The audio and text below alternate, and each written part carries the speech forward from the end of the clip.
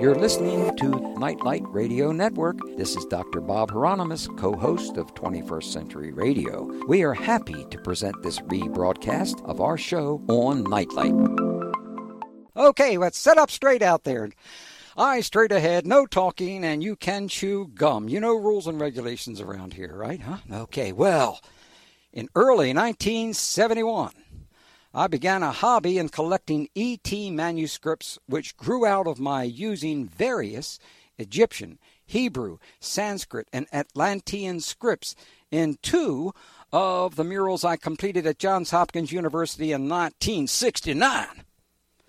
The first mural, as they call them here in Balmer, first mural called The Apocalypse at Levering Hall, and the second one being done for the postgraduate students called The Lord's Prayer. Boy, now, do you know the history of the Lord's Prayer? Well, we haven't got time for it now. All right. That was because the graduate students came to me one day and said, "What's wrong with you? Why are you doing murals for the undergraduates and not us?" Well, it's because I didn't know they even existed in that time.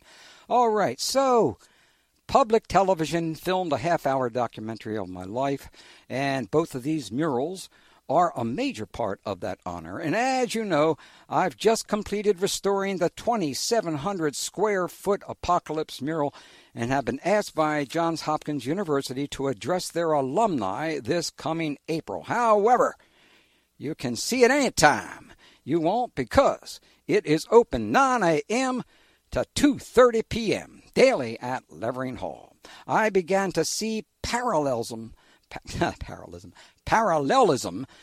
between some of these ancient and extinct languages. Well, you can imagine my thrill when I learned, yes, you should have seen me when I saw this book, when I learned of How to Talk to an Alien by Nancy, and I hope I'm going to pronounce this correctly, Dutertre? Well, I'll get corrected on that in a second. And published by our friends at New Page Books this year.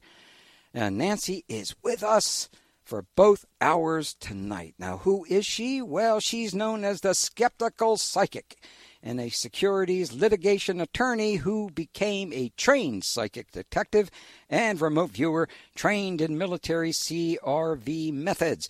A magna cum laude graduate of Princeton University. Hey, I wonder if she knows our friend Dr. Elaine Pagels up there at Princeton. We twisted the night away with her. Now, she is a frequent media guest on shows such as Coast to Coast AM and also hosted her own weekly CBS radio show. She is certified in intuitive Gestalt psychotherapy and the author of several books, including Psychic Intuition. Now, her websites are theskepticalpsychic.com and talkalien.com. Welcome to 21st Century Radio, Nancy. Thank you very much. Are you sitting up straight? Moderately, yeah. Oh, that's good enough. We'll let you. You can be moderate in all things. By the way, what do you know Elaine? Dr. Elaine Pagels? At Princeton? I didn't know. In fact, I didn't even know she was at Princeton. I didn't know her when I was there. I've certainly, researched her and know all about her, and have seen her on TV and all that kind of stuff. I think she's fantastic. Isn't she? Wow. She really is. Yeah, I can't quite imagine her twisting the night away. Well, but, well, she did with us in a way. Yeah, we had a pretty good time. Well, when, how, and why did you begin your study of ancient and extinct languages? Well, first of all, I have a feeling that you probably know way, way more than I do. Oh, I don't think so. Ancient and I'll bet you do. No way. No way. No way. Okay. I didn't start out studying that at all. Well, okay, let me back it up. When I was at Princeton, I got my degree. It was a BA. I got it in Romance languages. So that's what I got trained in languages. And when I was there, I was studying some German, and I've also studied some Thai. All of those being modern languages. And yes, I studied, Old English and Old French and all that, and they're like different languages. But I have never, made a study of the truly ancient languages. What's happened is since I got into researching alien languages, I've discovered certain relationships, and the way that happened was actually very strange. I was down in Florida. I was down there for a wedding. I was staying at a hotel, and I was wandering back through the hallways, and there was this woman who had set up like a trunk show of jewelry, in front of one of the boutiques. Oh, yes, I remember this story. This is wonderful. Go ahead. And it was just, and I like jewelry, so I'm looking at all of the sparkly stuff. And the woman she's got 3 very long tables, she grabs me from one end, drags me down to the other end, said, "Oh, you've got to look at this necklace. It's phenomenal, it's terrific." And I'm looking at it and I'm thinking, well, okay, it's got these 7 they were maybe like 3-inch long leather pouches attached to it. And I'm thinking, okay, it's all right, but I kind of like the sparkly stuff down on the other end. But this woman, the saleswoman, and she's also the designer, she wouldn't let me go. She said, "Oh, you have to see it. It's spectacular. These are ancient. They're 19th century Ethiopian scrolls on the inside." Yeah. And I said, "Oh, okay, that's interesting." She hands me all this literature, from eBay, tells all about these kinds of things. I'd never heard of them. They're called kitabis, and they don't do them anymore. And they were, as I read about them, they're like little magical protective scrolls. They're handwritten by the priests in Ethiopia, in the Ethiopian church, and they're written usually in goat's blood. Some of them have illustrations on them, and they're written in this, whatever the Ethiopian language was. And I'm looking at them. As soon as I look at some of these pictures, because you can't take the scrolls out, they're sealed. But I'm looking at the ones on eBay, and I'm thinking, oh, my goodness. First of all, the illustrations look an awful lot like gray aliens. That's the first thing. And the second thing is I'm looking at the written language, which, I didn't know it, I didn't read it, whatever. And I learn that it's called, I'm probably not going to pronounce it right, but Ge'ez or Ge'ez. Mm-hmm. Mm-hmm. And it dawns on me, whatever this language is, it looks stunningly like some of the alien alphabets or alien languages that I've been researching. Mm-hmm. And this woman knew nothing about me. Nothing. And so I said, you know what, I have to do this. So I got the necklace. And then, the next few months I'm looking, and I realized that the original book of Enoch was written in Ge'ez. Yeah. And that I think there are only 2 remaining original copies of, and I think the only one that's written in Ge'ez is the one that's owned by the Vatican. And of course, everybody knows about the story of the Book of Enoch and that connection to aliens. So for me, it was just one of those. It was as if. Now let me back it up. Aliens, in the way that I have researched the way that they communicate in a variety of ways. It's not just, language like human language. It's many, many different ways. But one of the ways is through synchronicity. And I do believe that was one of those moments where I, and probably this woman, were being directed. And there is no way I ever would have figured that out because I'm just not that bright. Come on. No, serious. I can't and believe the fact that this woman just grabbed me. I mean, I wasn't even looking at that necklace. I wasn't anywhere close to it. And she goes on and on and on like that was her, the star of her entire trunk show. And she knew nothing about me. So I do think that was one of those moments where probably we were communicated with so that would happen, so that I would then understand something a little bit deeper and richer about alien language. Wow, what a story. Boy, and it's real. That's wonderful. It's And real, yeah. now I'm going to, I'll get into the questions in just a second. I got to mention this. On page 146 is my greatest hero on the planet. Oh. And I would never expected to see this in anybody's books anywhere. Dr. John Dee. I wanted to be in my Halloween costume at one time was Dr. John Dee, and of course nobody knew who he was. And they'd say, "Who are you?" And I said, "I'm Dr. John Dee, and I'm holding my hieroglyphic monad, and I'm showing you this." And they said, "What?" I can't use the language they did, but they said, "What the hell is this all about, Hieronymus?" But anyway, thank you for putting Brother John Dee in here. The book wouldn't be complete without him. I mean, he's like a George Washington of this whole field. Yeah, he is. He is. Maybe we'll get back to him but we got to get more serious here. But this book was such a thrill for me. Thank you. When I first got it, I wanted to read it right away, but I thought to myself, well, I got 7 other books to read. I can't do that. And so I put it in the middle of my bed, and every night I would read 1 or 2 pages. And then I realized finally, a couple of weeks ago, that the great moment was here, and that is tonight, because I've been looking forward to this for a long time. I know you think I'm exaggerating and all the other, but I'm not. I'm not, Nancy. You're unbelievably kind, and I really appreciate it. Well, all right. Well, now we'll get on some of the hard questions and see if you can answer these. Yeah, right. Let's find out if you read your own book. Let me dispel any type of respect that you had at all. All right. Well, we'll give you a shot at that. Okay. We're fair. We're fair and balanced. You heard that. All right. Let's go. Excuse me. All right. So, why is it relevant or important to want to learn how to talk to an alien? Right. And for people who haven't had the opportunity to speak with an alien or understand that aliens are even there and have absolutely no experience and therefore no interest in any of this stuff, I would only suggest take a quick look at,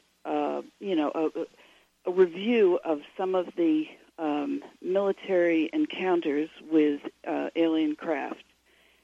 And if you start to understand that they can violate our military and commercial airspace, they're turning on and off our nuclear weapons and missile systems, they have unbelievable mind control abilities. I mean, that is maybe harder to understand in terms of documentation, but it's absolutely true. They're abducting people out of their bedrooms or anywhere, driving along roads. And, once you see the capabilities that they have to control, interact, and interfere with our human societies, it becomes, I think, just, that is like priority number one. Why? And I don't understand why hasn't this been done or thought about an awfully long time ago? Mm-hmm. I don't really get it. I understand that the government has very, very quietly behind the scenes been working on different types of communication, interpretation, and, different types of cryptography techniques and that kind of thing. But they're not being made public. And, the more, it's like 2 heads are better than one. The more people you get involved in working on a puzzle, the better the odds are of getting it solved. It doesn't make sense to me that they haven't really made this study of alien languages a much bigger deal. Well, I agree, and I vote for that. But we have to have a timeout because we are fair and balanced. We have to have a timeout here on the playing field. Do you have a good curveball? Do you play baseball? No, not at all. Well, I'll show you a good curveball every now and then. First, I have to teach you a slider, but. First, we got to take a break here on 21st Century Radio with our guest, Nancy Dutertre. Is that correct? Good enough. I'll go for it. Okay, fine. Hello, this is Uri Geller, and you're listening to 21st Century Radio with Dr. Bob Hieronymus. I remember when Uncle Yuri came into our studio, he took over. Well, we let him take over for a couple of hours. And boy, if we get time, Nancy will tell you a great story about Uri Geller. All right, okay. I'm going to ask you question number 2 since you did so well on question number 1. You ready? Yeah, did I pass? Yeah, well, you got an A. Oh. Yes, you got an A. Okay. So, but look, I'm tougher now because here's question number 2. Right. All right. Now, have there been any official attempts to communicate with extraterrestrials? Yeah, there have been quite a few. And in my opinion, they've sort of, the ones that we know about, I think, have been almost ridiculous. I mean, you had the golden plates, I believe, or the gold plates that were sent off with one of the Voyager ships in hopes that maybe somebody would pick it up, as it went wandering through outer space. And I believe it was sent out, I think, by Drake and Sagan, who Correct. did most of that work. And it had a little phonograph attached with, I think, some instructions on how to operate a phonograph. And since that was done, and I think that was, that had to have been somewhere in the 70s, who's using we don't even use a phonograph anymore. Anyway, and it had, images of all of our, things around the globe, and it had samples of many different languages so that, they could sort of get a general gist of who we are. Mm-hmm. And then you have SETI sending out its radio messages, targeting specifically, or they sent out a message again. I think this was sent out in somewhere in the 70s, 74. I've forgotten exactly when. I could have that wrong. But they targeted a particular galaxy. I don't know if it was Andromeda. I've forgotten again, but and they figured it was the radio waves would take roughly 25,000 years to get there, and then if anybody happened to be there to pick them up, and if they happened to want to respond, they would take another 25,000 years to get back to us. At which point, really? So that just didn't make any sense to me. On top of that, it automatically didn't make sense to me that they're using radio waves, which just seems, even to me, it seems archaic. Yes, of course. Oh, excuse me. I'm sorry. Yes. Thank you. I agree. Yeah, but I got to tell you something, though. I still use my record player. So, yeah, well, I'm one of those. I'm 50 years behind the time. Well, one of my heroes was Dr. Oliver Sacks, who just recently passed away, and he had written me this letter, and I forget why. I think I'd asked him about psychic abilities and whether he'd ever thought about it, because he was really a pioneer in the field of neuroscience. And he sent me back a really sweet letter. This was back around, 2001, something like that. And I looked at it and thought, oh my goodness, he's using a typewriter. He's doing, you could tell by the way, it was like hunt and peck, And it was sweet. He was just on a different technology. And some of us stick with different technologies for whatever the reason. Well, I didn't even get to the typing technology. I look up to, I told you I'm half a century behind.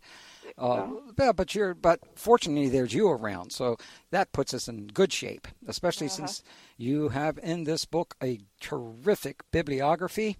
I'm so pleased by it that if anyone wants to know anything about some good sources, go to this index and the bibliography. It makes a big. I know most people don't pay much attention to that, but I had a wonderful time reading that because there were a lot of my friends in it. Isn't that interesting? Yeah. Yeah. Well, I think you knew Ingo. Yes. Correct? Yeah, you'll hear from him, and I understand he's going to be on the air in about 8:50. 8:50. He's joining us. You will hear them. Oh. Yeah. He and I used to have some of the strangest experiences. But well, look, we don't need that. We don't need any of that. But do aliens communicate by means of vocalized sounds or telepathy? Well, that was the thing. Everybody always talks about the telepathic communication, and usually, anything you read about people who claim to have been abducted or have had some kind of contact, they almost always talk about telepathic communication. And when I was reading through David Jacobs' work, he's an abduction researcher, and I was reading what he was saying about it. He said, well, in all abduction scenarios, it is only telepathic, be it alien to alien, alien to human, or human to human. And then when the human is returned back to planet Earth, or back to wherever they started from, then they lose all of their telepathic abilities because, as he says, we all know humans we don't have telepathic abilities. And there were a couple things that struck me as just totally wrong with that. First off, and as you mentioned, I have written a book called Psychic Intuition, Everything You Ever Wanted to Ask But Were Afraid to Know. And I talk about how you can train into certain gifts. And as you know, Ingo was, he was the guy. He was the big proponent of, you can train all this stuff. And I agree with him, and I'm a perfect example. I was not psychic before I trained. I've trained into being a psychic detective. I've trained into being a spiritual medium. I've somewhat trained into medical intuitive abilities, although I had some natural ones before that. I've trained into remote viewing. So anybody can do it, and I always say, if I can do it, anybody can. So that's the first thing. Yes, we do have telepathic abilities. And the second thing was that I did a lot of research and discovered that I found tons of cases where and these are well-documented cases of abductions, where the aliens not only communicated telepathically, but also vocalized, so they were speaking languages or speaking some type of audible type of a language. Boy, that was really very fascinating when you got to talk about, I'm trying to find the right section here. There's a whole series of humanoids in 16th century China, aliens in Brazil, tall white aliens in Las Vegas, Nevada, green skin aliens in Poland, and more. And then you note, oh my goodness, I missed my point here. I got so excited by this, but yeah, I'm sure good. I don't think you've ever done something like this. Careening off the road. Yeah, but I was so excited to get to this point that their language was more grunts.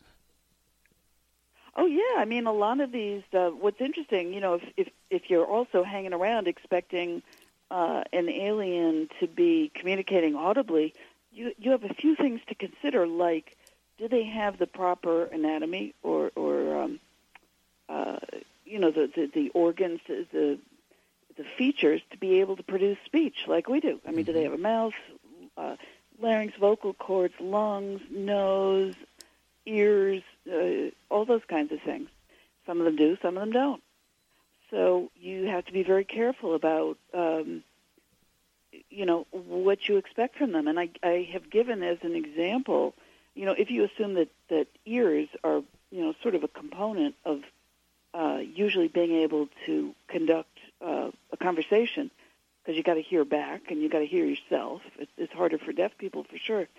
But for example, if you're looking, if the so-called insectoids and the mantis type of aliens, if you look at them, they're generally described as not having any ears.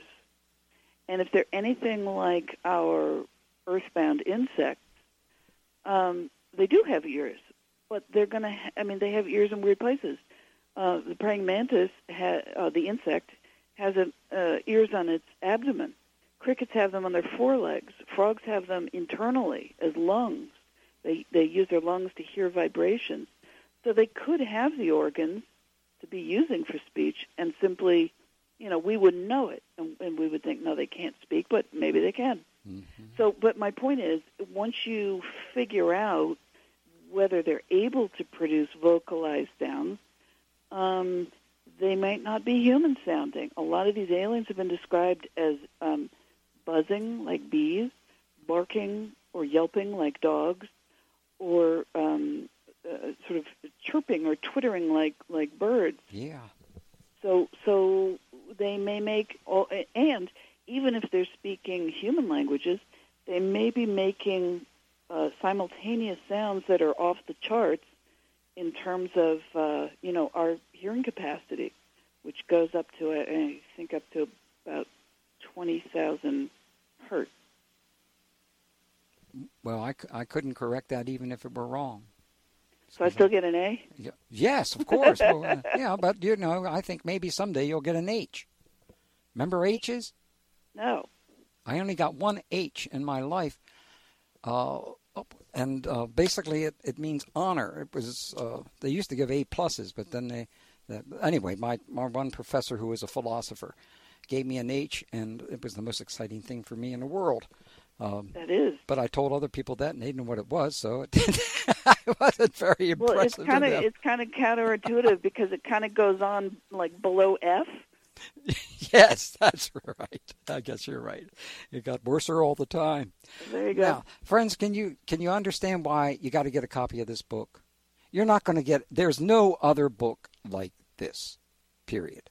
And this is too early in 2016 to say that this is the best book I've ever read in 2016, because we got a long way to go. But I got to tell you, this is right at the top. Now, you're thinking I'm exaggerating, but boy, I needed to see other people pay attention to this, because people used to make, when I'd say get involved with this, they say, what are you wasting your time doing that for?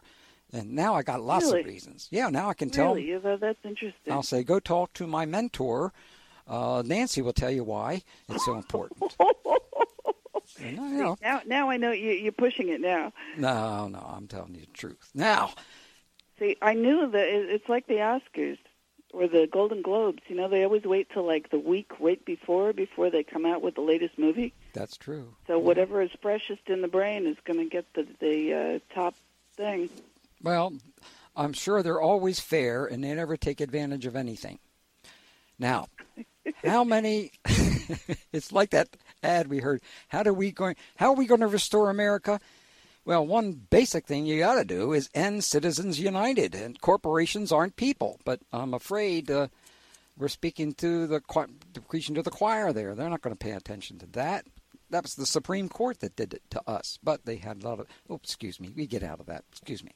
No, I'm sorry. I have to stick with you on that, because speaking as an attorney and somebody who, I watch politics relatively carefully. Actually, I sit in my local government. And the Citizens United case, when that came out, I said, oh, my goodness, we have just watched the death of our democracy, and there's no way out of this. Boy, are you smart. Damn right. That's the truth. As a matter of fact, the mural I did at Johns Hopkins University and finished in 1969 was just about that, which was we were no longer a democratic republic, and we were moving towards a corporate oligarchy. And I was basing that on just study the history of General Electric, or you study Chiquita Bananas, or you study, there's so many corporations, and I included them in the mural.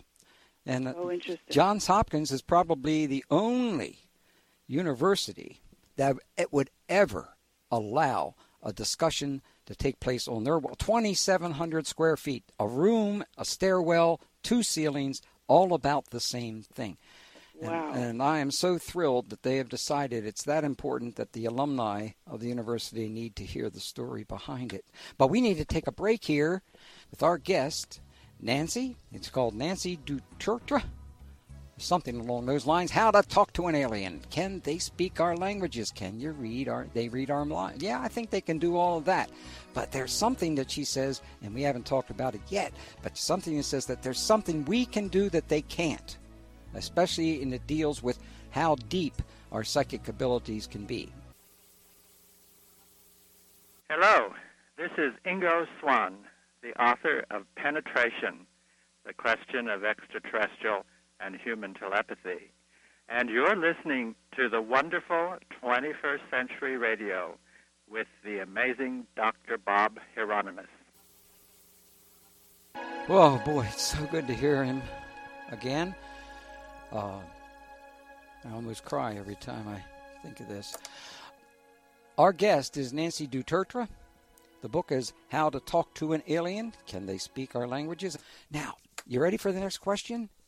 Yeah, I just want to say, first of all, I think you're awesome, and second of all, you have me crying because I didn't expect to hear Ingo's voice. I'm sorry. No. He was so much joy. I'm telling you. Yeah. One of the things we like to do is he knew good cigars. Well, I don't know about that. Wait, you don't? You guys didn't sit around and smoke cigars? No, in fact, one of the first things I ever said to him, because he wasn't talking, and I was blabbering, and I said, I was just trying to make small talk, and I said, well, because he had his cigar that he held in his tweezers, and it looked ridiculous to me, and I couldn't figure out what the heck he was doing. And I said, I was trying to be polite, and I said, well, my father sometimes smokes a good cigar after dinner. And Ingo just looked at me and said, I never smoke good cigars. And that was that. He had me, I have held his cigars for him while he went ducking into stores in New York City, buying stuff, and I'm standing out on the street holding his cigars, and they were always really bad cigars. Well, I guess maybe he's received the first good ones from us. There you go. Well, yeah, let's get into this part. Your mentor was our friend Ingo Swann, who joined us frequently here on 21st Century Radio. Please tell us about your relationship with Brother Ingo. So few people really know, well, they know what he's accomplished, but what kind of a person he was. He was really something for us. By the way, his artwork was exhibited with mine for about a year this past 2015 at AVAM, along with Jimi Hendrix's artwork. Oh, you're kidding. No kidding. Wow. Did you ever like Jimi Hendrix? Of course. Hooray for you. Hot dog. Yeah. We're going to give you a Jimi Hendrix guitar pick from his family. Oh, my goodness. You have just won. Jimi Hendrix guitar pick. Okay, my producer is making faces at me. Okay, so I'll get back to... No, I told you, she's my boss, and I cannot step out of the line. What? I'm beginning to have doubts about that. I got a feeling that you do a fair amount of your own direction there. Well, sometimes I do. But please, tell us about your relationship with Ingo. This is a pretty sacred thing as far as we're concerned. Because, actually, I did write about some of, how I met him initially in my book, Psychic Intuition. You probably knew him way better than I did. I don't think so. We got together a number of times, but gosh, you were studying under. I wasn't studying under him. He pulled me up in New York one time with my friend Dr. Krippner, and they said, we're going to test you and see if you can do anything up here. And I was trying to, I don't know why, I was trying to hit a certain number, and I couldn't do it, and I got out of that, and Ingo looked at me very strangely at that time. Because before that, we never talked about that kind of stuff. But you had much better experiences than I did with him. Well, I don't know about that, but I wrote a thing I have one sentence in my book, which, you know how sometimes when you write a book, sometimes there are things that you just say, yeah, I said it right. And I had one sentence in here that has always struck me as like, I just said it right about Ingo. And it said, Ingo was at once quixotic, charming, arrogant, sincere, contemplative, aggravating, funny, and cantankerous. I like that last word, cantankerous. And I said several times when I went in to talk to him initially, he refused outright to answer my question simply because he didn't like it. That I felt like I was back at school again. Well, maybe something closer to Hogwarts School of Witchcraft and Wizardry. Yeah. He was, he would just shut me down. If he didn't like what I said or he disagreed with me, he would start pulling books off of he had tons of books, and they were all dusty. And he'd pull them off of his bookshelves, and mostly he was looking at definitions. He loved definitions of things because everything had to be super precise with him. Not only that, but you could, I think he felt you could find the answers to mysteries inside the words. Mm-hmm. And that sort of stuck with me a lot. So for example, I said, "Oh, well, I guess you're a psychic, right?" And immediately he just bristled up and said, "Oh, absolutely not. I am in no way a psychic." I said, "Okay, I'm sorry, but you're psychic, right?" "No, absolutely not." And then he got irritated. He stopped talking, and he started pulling dictionaries and things off the shelf. And he said, anyway, he showed me. And what he was showing me was basically that the word psychic is so unbelievably vague. It's like a giant catch-all garbage bag of anything that people don't understand that you sort of toss in there as, one of the skills. And so I kind of said, "Oh, okay, I get it." I didn't get it at the time, but I do get it now. But there was something about him. He was a left brain thinker and a right brain thinker. Yeah. And I think he had started out, I think he wanted to be if I remember right, a bacteriologist or something like that. But he was a scientist, but then he got into this. First of all, he got into art, but cosmic, but exceptionally precise kind of art, and it's hard to explain. Oh, it is beautiful. Yeah, it was stunning. And it was such a good time to meet with his mom and his sister and everything. They all came down. So you see, you've met them all. I never got a chance to meet them. I heard about them. I never got a chance to meet them. No, it's not my fault. Well, you're not going to blame me for that. I had nothing to do with it. I was just twisting the night away with somebody else, that kind of thing. Elaine. Thank you for letting us know a little bit about that. One last thing. Please tell our audience what this man accomplished. Oh, my goodness. Okay. I once interviewed a fairly well-known psychic down in the Edgar Cayce Institute down in Virginia Beach.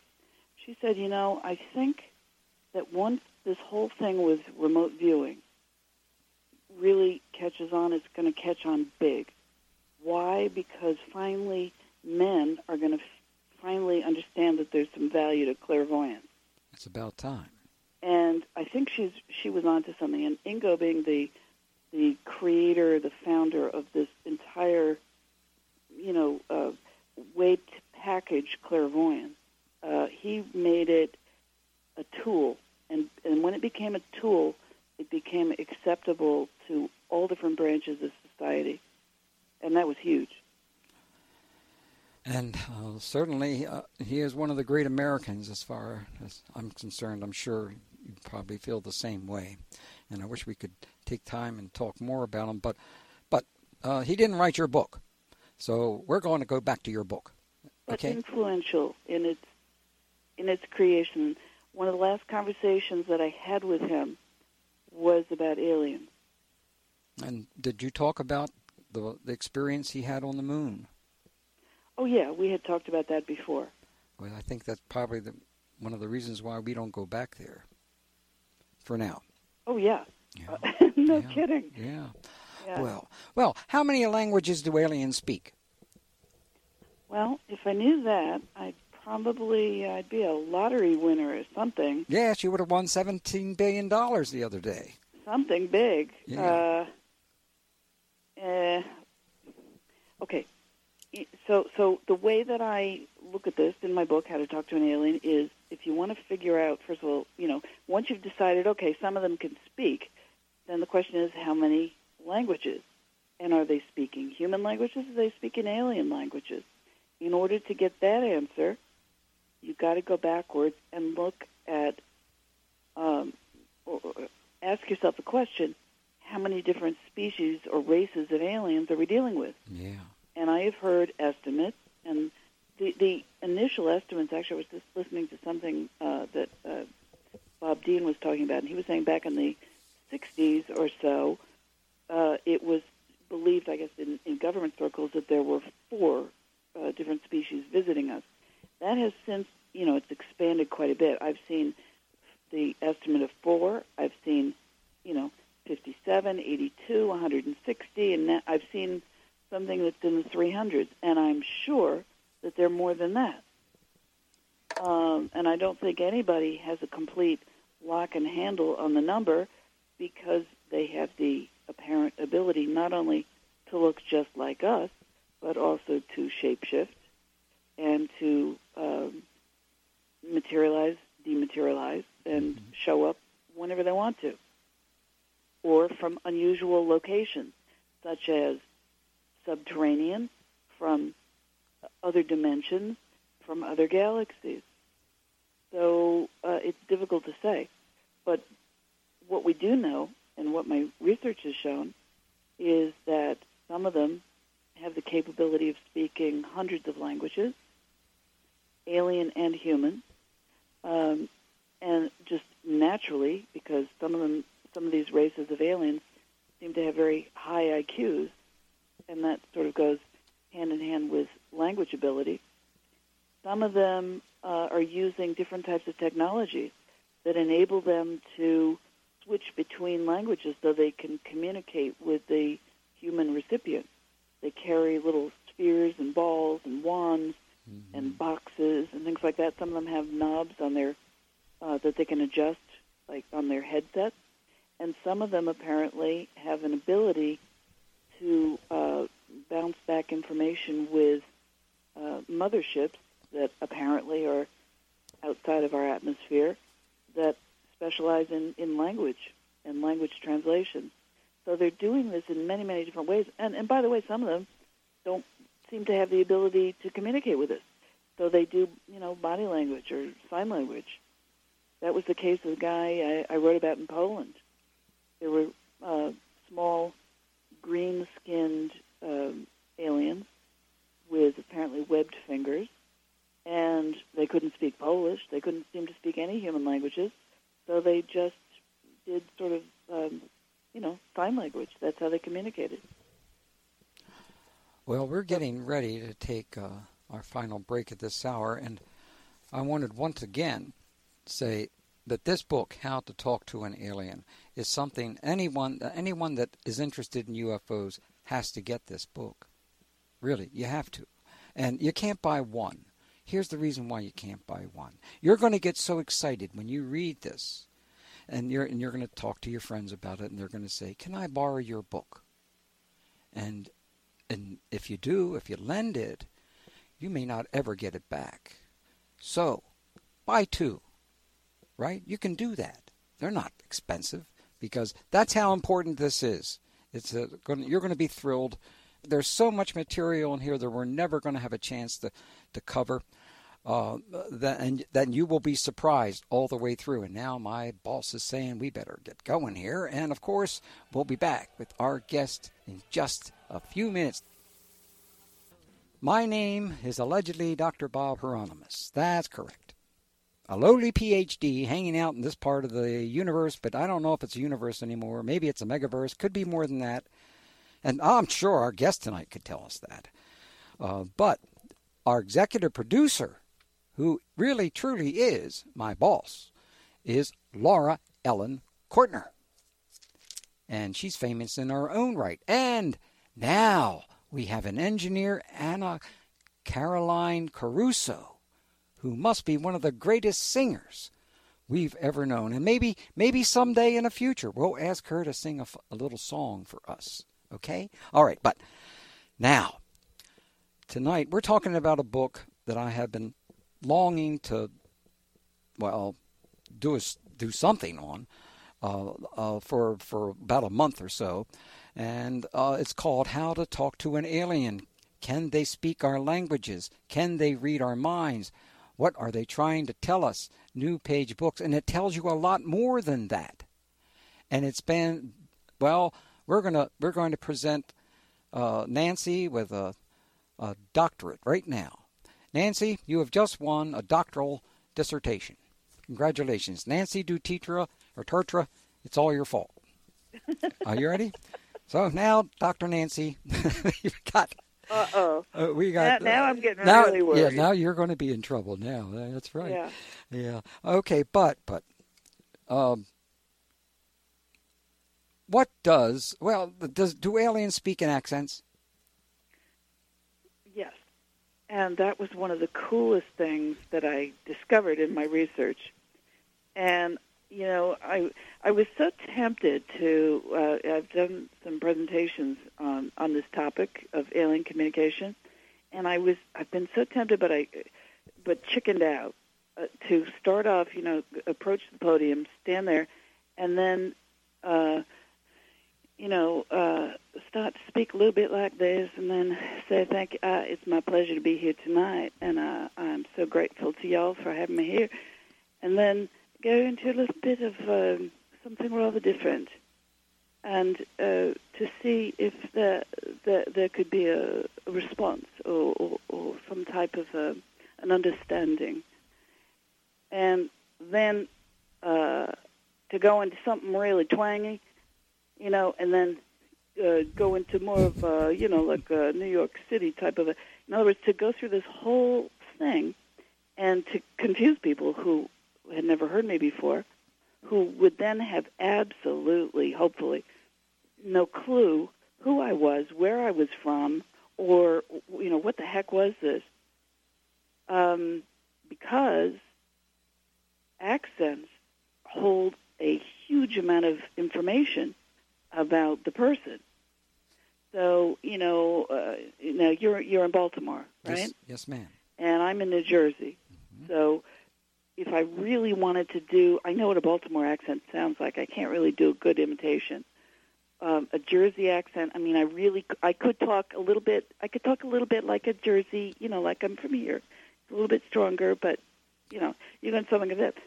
But I don't. People have a hard time sort of pinpointing me. I've lived all over this country, and I've lived in several countries outside of this country. So it sort of got homogenized. But if I speak to you with a British Cockney accent, a London Cockney accent, if I speak to you with a Texas drawl, if I speak to you with an Indian British sounding accent, you are going to automatically know tons about me. You're going to know the location. You might have some idea who taught me the language. You're going to know all kinds of things. And it's the same thing for aliens, believe it or not. And what I've discovered in my research, and I'm talking about all kinds of case studies now, where people report these things. Mm-hmm. Some aliens speak with alien accents, and some of them speak perfectly in whatever the native languages are. And what does that tell you? I mean, one of my all-time favorite stories is from it was a case that started, or I think it was around the 1950s, and it went on for close to 40 years. It's called the W56 Friendship Case, and it was in Italy. There was a small town in Italy where the villagers were having constant interactions with a collective of all different races and species of aliens who were apparently living in a 200-mile-long underground base beneath the Adriatic Sea along the eastern seaboard of Italy. And so they would interact with these aliens, and these aliens were ultimately interacting with some of the top Italian politicians, industrialists, scientists, and then ultimately with people over Europe. So it was pretty extensive. But one of these aliens, well, according to, there was an engineer named Stefano Breccia who wrote about them. And you know who I'm talking about? Well, yeah, because I read your book. Well, there you go. But before that, I heard only rumors. And this is one of the great things about your book. You have many unusual UFO cases I've never heard of. Oh, excellent. That was the goal. Yeah, That's what I wanted to do. And I wondered, where in the hell did she get this? Excuse me. That's good. But wow. So that's one of the reasons why our listeners, anyone who reads this book, are going to love that, because I'm sure they have not heard most of these other cases. Well, just briefly, just to finish what I wanted to say about that, was that he talks about, he said a lot of these aliens, what's really interesting is that they could get metaphors and puns and jokes. Now, if you speak a second language, that's like really advanced. Yeah. It's hard to get to that point where you can sort of get the nuances. But he said there was one alien in particular who spoke with an accent. His accent, he spoke Italian. His accent was based on the fact that he had learned Italian listening to old radio recordings of Mussolini. Oh, yes, that's a great story. So, which is great. So what is that, if you hear, and I can only imagine, what it was, but I imagine it was like a little bit, old-time, like 1930s style or 40s style of American, from the films, where they talk like this and they have that kind of nasally voice and it was a little staccato, something like that. But anyway, automatically, if you hear that accent, it's going to tell you something about where they learned that language, which means he wasn't having much communication with humans. The ones that speak with no accent, they are clearly having significant interactions with the human race in order to speak with no accent and to get all the jokes and the puns and the metaphors and all that stuff. Mm-hmm. I mean, and plenty. There are cases. I was just listening to a YouTube actually just now before this of Bob Dean talking about when he discovered this classified NATO report. They were talking about instances of encounters with aliens where they were speaking perfect Danish with no accent, perfect Italian with no accent, perfect, I think he mentioned German, if I recall. And I've also got a bunch of different cases. George Adamski out in California was meeting with aliens who were speaking perfect English as if they lived in Southern California. Mm-hmm. And that, by the way, that's another one of the great things about your book. There are a lot of researchers that will not consider anymore anything that George Adamski said, and I think they're wrong about his experiences. They'll get over it. I mean, yeah, I know, and I've had my own discussions. Let me put it that way, sort of getting through that. I have a theory on this stuff, and I give you an example. My approach to alien languages, I call it exolinguistics, as a way to comparative linguistics, okay? There was a guy, a psychiatrist, Swiss psychiatrist, early 20th century. He decided to investigate this French medium named Helene Smith. She claimed to have visited Mars. She claimed to write and speak Martian. So he goes about it in kind of a scientific way, and he analyzes her, psychoanalyzes her, and then does his own analysis of her Martian writing, which, by the way, I didn't think was terribly scientific, but oh well.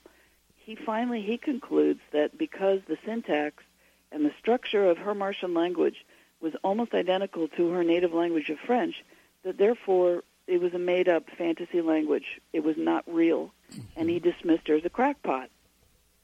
Well, you can do that with almost anybody who's coming up with these so-called channeled languages.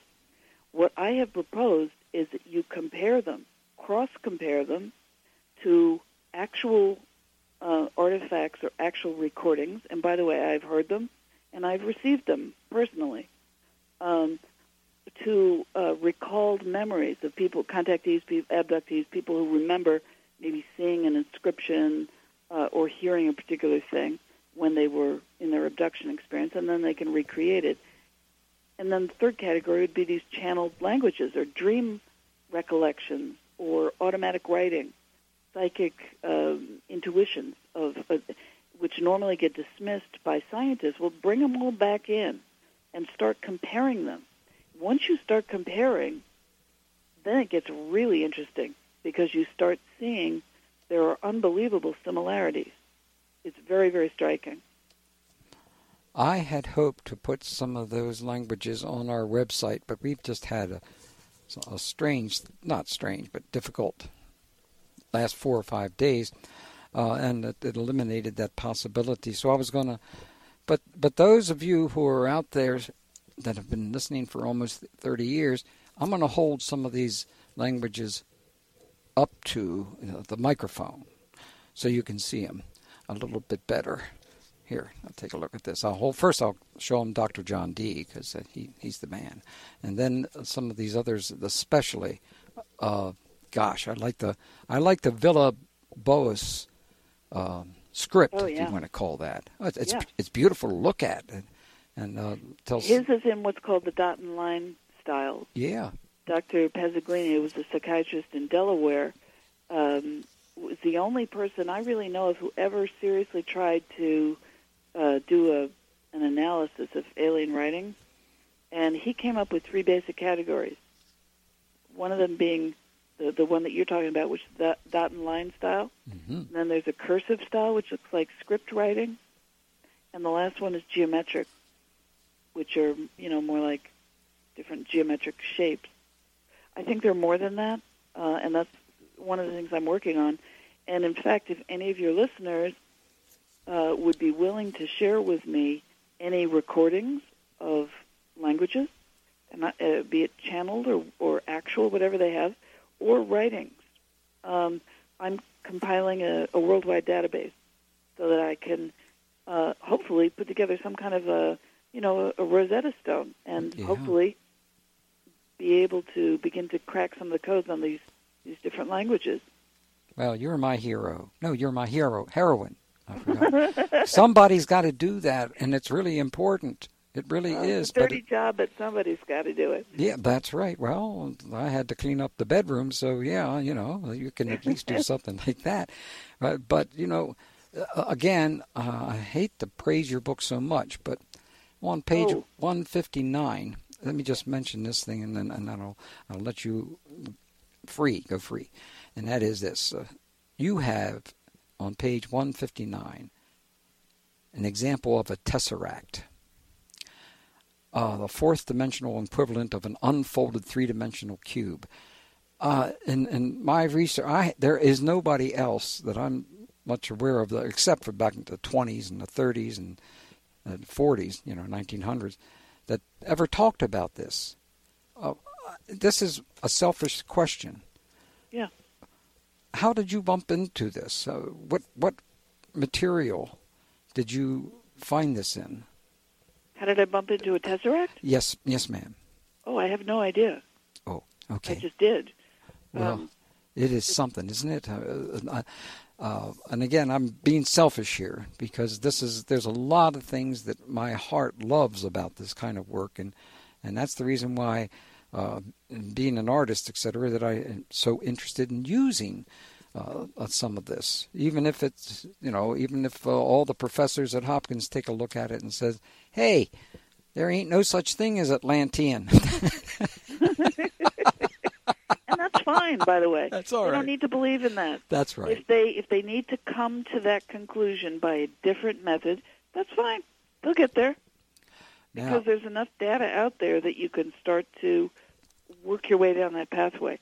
The tesseract, basically what I was trying to say was, whether you're talking about the spoken language of aliens, which, by the way, in many cases, well, okay. I have a friend who he claims to be, now this is going to get you, maybe it's going to sound a little bit crazy, but it is what it is, and I don't have much time to sort of get into the background of it. He claims to be a time traveler. He has received communications from aliens, from a craft, several craft that he claims are outside the Earth's atmosphere. And they have directed him to do things. They have saved his friend from immediate accidents and issues. At any rate, he's recorded, he gets calls from them, sometimes in their alien languages. His girlfriend has told him that he will lapse into their language.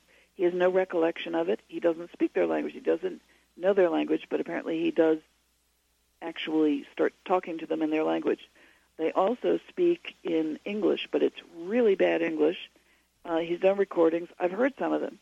They sound a bit like an Asian middle-aged woman, although it's hard to tell. And they're speaking very, very fast with kind of it's like they're bending all of their vowels. Mm-hmm. It's sort of peculiar sounding. I haven't heard anything like it before. I also have received electronic voices on the phone, and I've heard very strange things. But the point is, a lot of contactees have said that when they've heard alien languages being spoken, sometimes it sounds like they're being played backwards at a very high speed on a tape recorder, or sometimes forward. So they're kind of squeaky and fast. They may be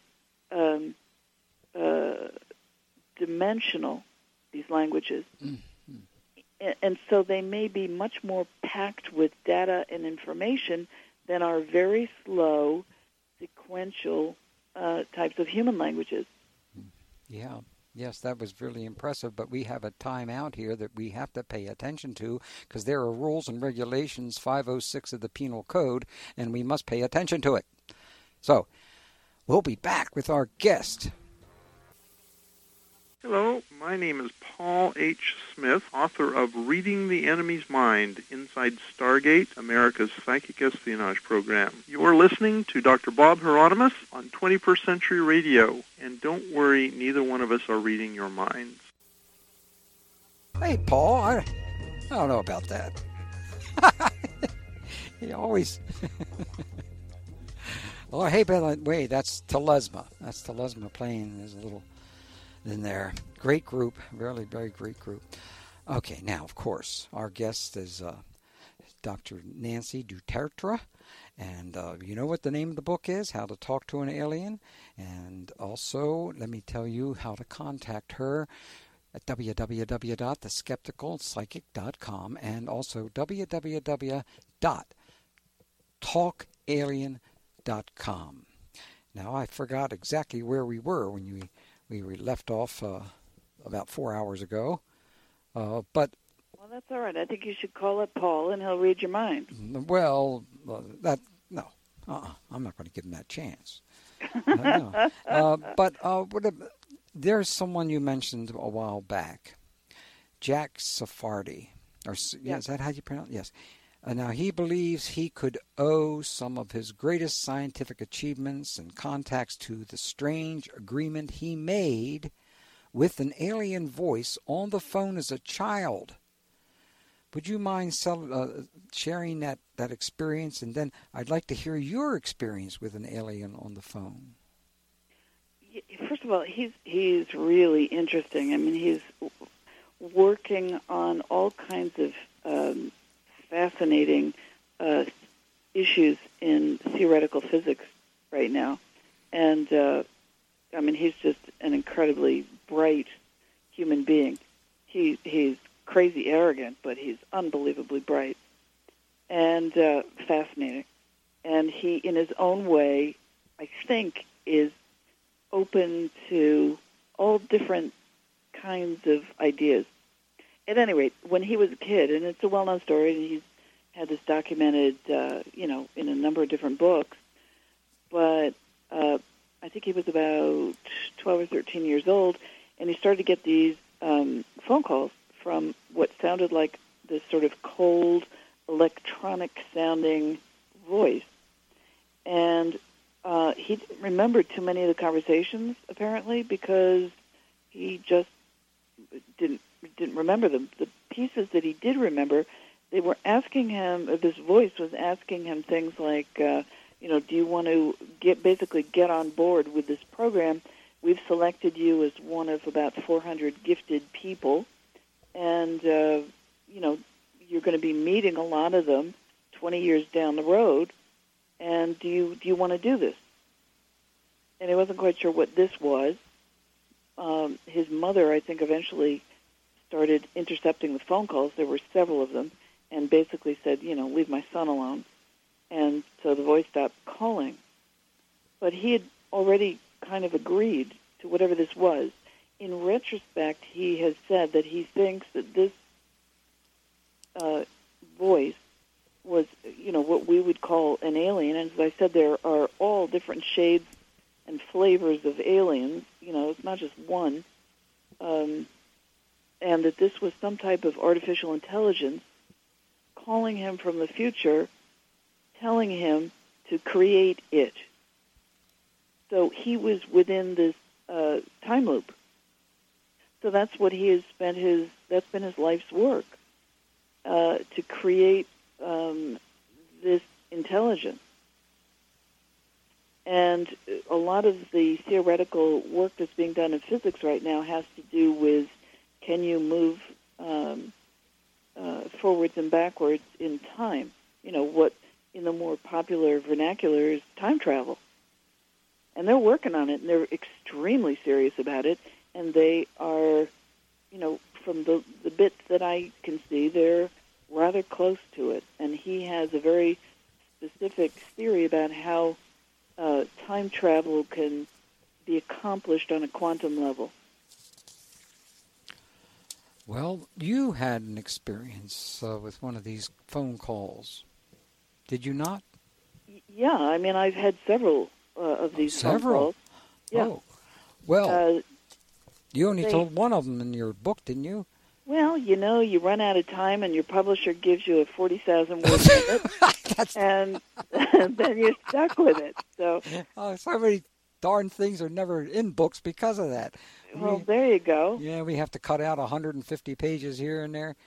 Yeah. And we just finished the book after 5.5 years, and boy, I'm so sorry. There are so many things we cannot include. But that's not what we're headed talking about now. Tell us about your experience, please. I started to, and by the way, I was not at all interested in UFOs. I wasn't interested in aliens, didn't believe in them. In fact, as I discovered recently, I looked in my book, Psychic Intuition, where I'm explaining psychic ability in terms of neuroscience, psychology, and linguistics, and I looked at it, and I was explaining that having explored the psychic and paranormal worlds, I was pretty comfortable and confident saying, I understand that spirits are within our dimension because I've experienced them with all 5 of my senses. I get it. Mm-hmm. I said, but probably for me to believe in a space alien, I'd have to see one. Well, be careful what you wish for or even talk about, because on June 19th, 2011, my daughter and I were coming out of a movie theater in a local town here in New Jersey, and there was nobody in the movie theater. It was almost midnight, and we were in the empty parking lot. My daughter pointed up in the sky and said, "What's that?" And there was I'm not going to bore you with a whole long story, but it was a craft. What I learned later it's been called a mothership. It was the size of a football field. It was sitting in the sky, about 500 to 1,000 feet up in the air, and roughly a half a mile away. And it was covered with 20 or 30 orange lights. It was boomerang shaped. And it was after that sighting that when she and I would speak on the phone, and it didn't matter if it was landlines or cell phones or any combination, we would occasionally get interrupted. So neither one of us could hear each other speak, but both of us could hear the voice that was speaking. And it sounded cold, electronic, like it was coming through a very thick wave distortion. It sounded male. It was very creepy sounding. It said my daughter's name at one point. It was very hard to make out any words. And then what would happen is that it would disconnect our conversation. And then usually for 5 or 10 minutes, we'd both try dialing each other, and we couldn't get through. Then that same thing would happen with her and some of her friends, and me and some of my friends. So it wasn't just the two of us. And the sounds that are being generated it's not like, you've got cross phone lines or you've got little glitchy things going on. Those, I know what those sound like. I mean, I've been around the block enough times. I know those things. This is something, one of my friends who heard this said, whatever the hell that was not of this earth. And she and I had never discussed UFOs ever. Mm-hmm. So they have, and as Dr. Stefano Breccia said, in the W56 Friendship case, in the 50s, when they had these early prototype computers and early TV sets, he said, these aliens can target a specific monitor or computer or TV set out of a room full of them and communicate just through that device. So they're very sophisticated the way that they can contact. And by the way, Jack Sephardi ended up meeting Uri Geller 20 years later, as well as the guys at the Stanford Research Institute, Pudov and Targ, who Ingo was working with. He sort of met the whole crowd, mm-hmm. and Uri was getting also electronic sounding phone calls.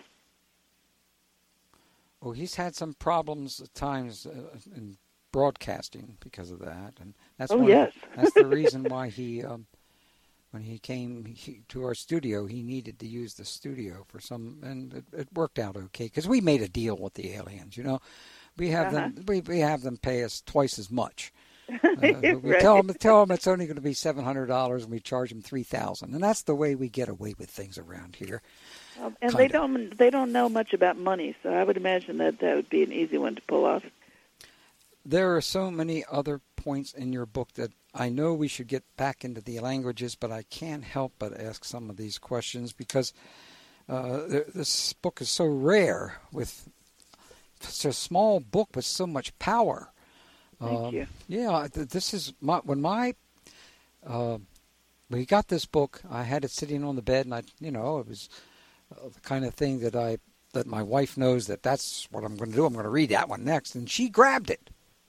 She grabbed it right away and read straight through. She's a faster reader than I am. Everybody's faster than I am in anything. So she read it and she said, "This is great. This is great." And for her, I look at things a little bit different than she does in this particular area because and you have probably faced some fear in this area, have you not? Well, the funny thing is that after I didn't go into any of this, and I didn't go into the paranormal world until I felt I had conquered all my fears. And when you enter that world, believe me, it's spooky. I have seen stuff, crazy, crazy stuff, and frightening. And at that point, you learn there are negative energies and entities, and they're real. So I don't frighten easily anymore. I really don't. Well, that's the reason why I want you on my side, so to help beat up some of the folks that are beings that come my way. So you also mentioned that psychics may be aliens' greatest foes. Did I get that right? On page 76 and there? That was a thing that, I am trained in advanced controlled remote viewing techniques, and I studied with Lynn Buchanan, who was the last guy into the military program before it shut down in, I think it was 93 or 94. And he knew Ingo actually quite well. And he said that was one of the things that, maybe I'm getting this wrong. Maybe I heard it from both of them. I think Ingo told me that. Yes, that's what it was. Ingo told me that, and I mentioned that to Lynn. And Lynn was saying, well, it's sort of he said it needs to be refined a little bit. And I said, really? How? How so? He said, they are concerned not just about, all psychics, that they're concerned about our human ability to remote view at long distances or be clairvoyant at very long distances, suggesting to me that aliens have psychic abilities, but they have to be in much closer proximity in order for them to function. I am so glad. I'm just hoping, of course, that that's true, because I guess you may have read, certainly you know the work well of Dr. David Jacobs. Yeah. And his latest book he was on just a couple of weeks ago, Alien Plan to Control Humanity. It's a pretty tough book to read because he's basically saying that they got it all over us, and more or less there's no, it's going to be hard for us to defend ourselves in the future. But you note on page 100, and I'm holding it up to the microphone now so everyone can read this. You can't get out of this, okay? We got you on this one. Do humans have a longer range of psychic ability than aliens? You note there. And that just might make a very big difference. Am I just living in a world that doesn't exist? Is that possible? I think you're living in an extremely special world, which I think is fantastic. But I think that's accurate. I mean, that's my understanding, and I don't claim to know everything. I am simply gathering as much evidence from as many different sources as I can so that I can get some type of a grip and an understanding on this really fascinating phenomenon that people tend to, as you just mentioned, get really frightened of, or they get too confused by it, or it's like not within their reality box, as Ingo would have said, and so they just don't want to deal with it.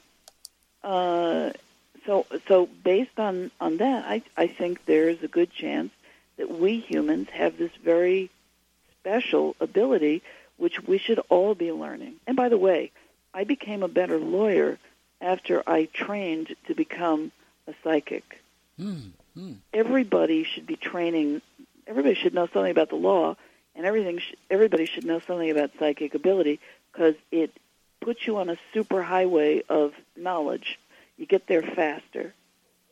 And I think if we all did this, we would increase. I mean, it sort of puts us on maybe this spiritual evolution that a lot of New Agers talk about. You know, that the aliens are trying to help us with our spiritual evolution and move us forward and all that. Well, if we all trained in psychic skills, we'd become quite a bit more powerful. Yeah. It's sort of a dormant ability in humans. And I'm not as negative about, where we're going as David Jacobs is. I'm just not. Well, there are very few people are. Well, no, that's wrong. I'm wrong. The extreme fundamentalists, the Christian fundamentalists, basically say that all aliens are satanic. Well, I think their fear is just overwhelming in this particular area. But I am afraid of my boss over there, who's saying I am once again breaking rules and regulations. And I got to be careful because, again, she's bigger than I am. So we're taking a break here, and we'll be back with Nancy Dutertre, Dr. Nancy now.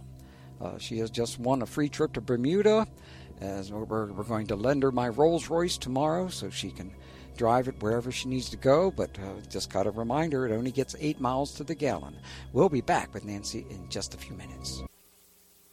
Hello, this is Robert Salas, author of Unidentified, the UFO Phenomenon. My website is spiralgalaxy.org. and you are listening to 21st Century Radio with Dr. Bob Hieronymus. Hey, Robert. Hey, Uncle Robert. Mr. Salas. I mispronounced your name only 22 times when you were joining us, and I apologize for that. But are you listening tonight, Robert? I got to tell you this, Robert, and that's this. I'm going to have to quote you in our book that we're going to introduce to all the alumni at Johns Hopkins University. And it's all your fault, Robert, because you did such a good job. Thank you. Now, let's get back with Dr. Nancy Dutertra. And here is the question. I have to stop you there. Really, truly, you got to stop calling me doctor. Why not? Because I'm going to start getting used to it. Well, you should get used to it. I mean, you do a superior job. Come on, really, No. you do. You know, and that it's so thrilling to know another person that realizes how important this is. I could have talked to my dogs all day, and they wouldn't have paid attention to this. I got smart dogs. We got 5 of them now. Wow. But here's the important question for a free trip to Bermuda and a carton of Pepsi. Now, we'll give you a... Ooh. You want a carton of Pepsi? Yeah. Okay, good. All right, here goes. What messages are aliens telling us? Okay. So, and this is what I always try to explain to people first, which is the messages. That's what everybody wants to know first, right off the bat. That's the sexy information piece of this. Oh. What nobody really wants to do is invest the time and the energy into understanding the languages that you need to understand their languages or the way they communicate in order to know precisely what their messages mean. Okay? Mm-hmm. So everybody kind of jumps at it. And by the way, I have read many books by people who have channeled alien languages either by themselves or people who go under hypnosis or regressions or work with a partner who then asks them questions and they channel it or any number of different things. And they're coming up with some very interesting bits of information. But the messages themselves, I mean, if you look at what contactees are typically being told, I mean, it's that we need to spiritually evolve, and that we need to become better stewards of the earth, and that we need to understand that everything that we do on Earth has a sort of ripple effect throughout the cosmos because we're all interrelated.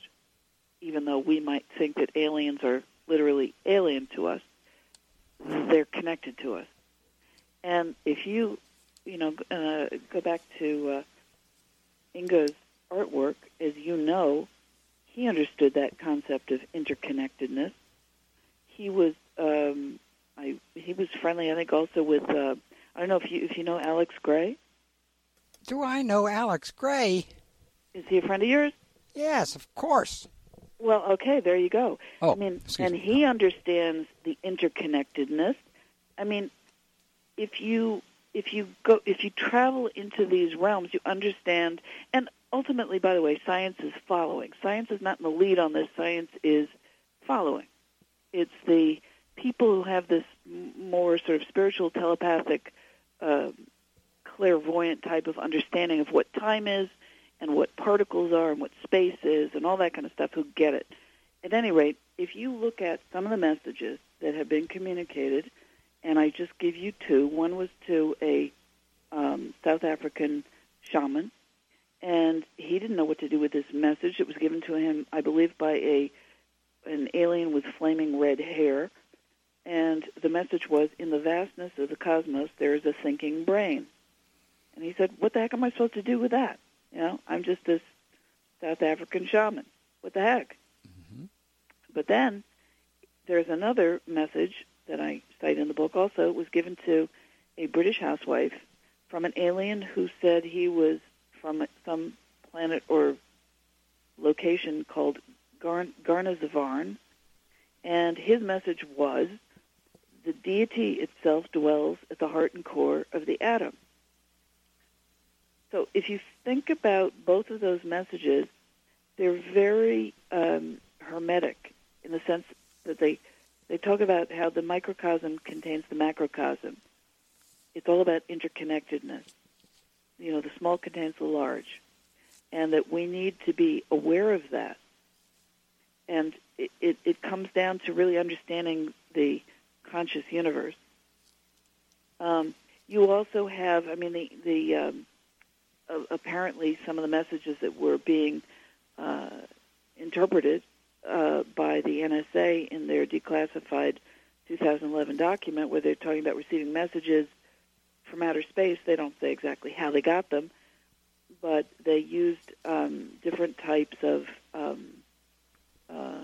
their cryptographer, I guess, was deciphering them numerically, and found that they're talking about different types of, our periodic table, different types of rare earth elements, metals, things like that.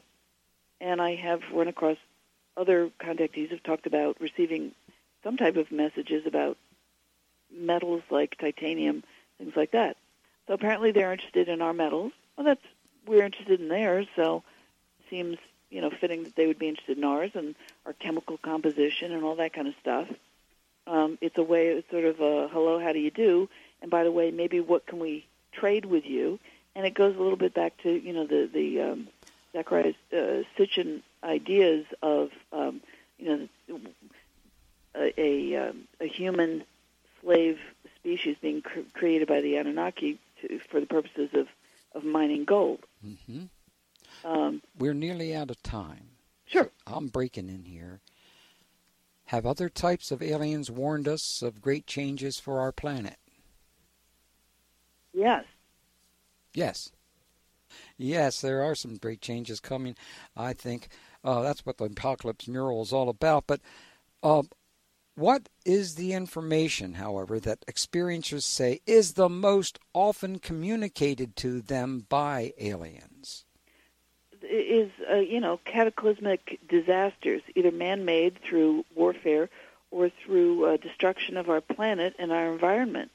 And we seem to be working, on all of those fairly consistently, which is why it's very, very important people get the message that we need to reduce violence and take better care of our environment and get active. I mean, that's why I sit in my local government. Yeah. I started an environmental group, and we were successful. Everybody needs to get involved in the act, and that's why Citizens United was so devastating. Yeah. Because corporations were given the opportunity to control us for whatever the private interests are, and that's not necessarily our interest. That's for sure.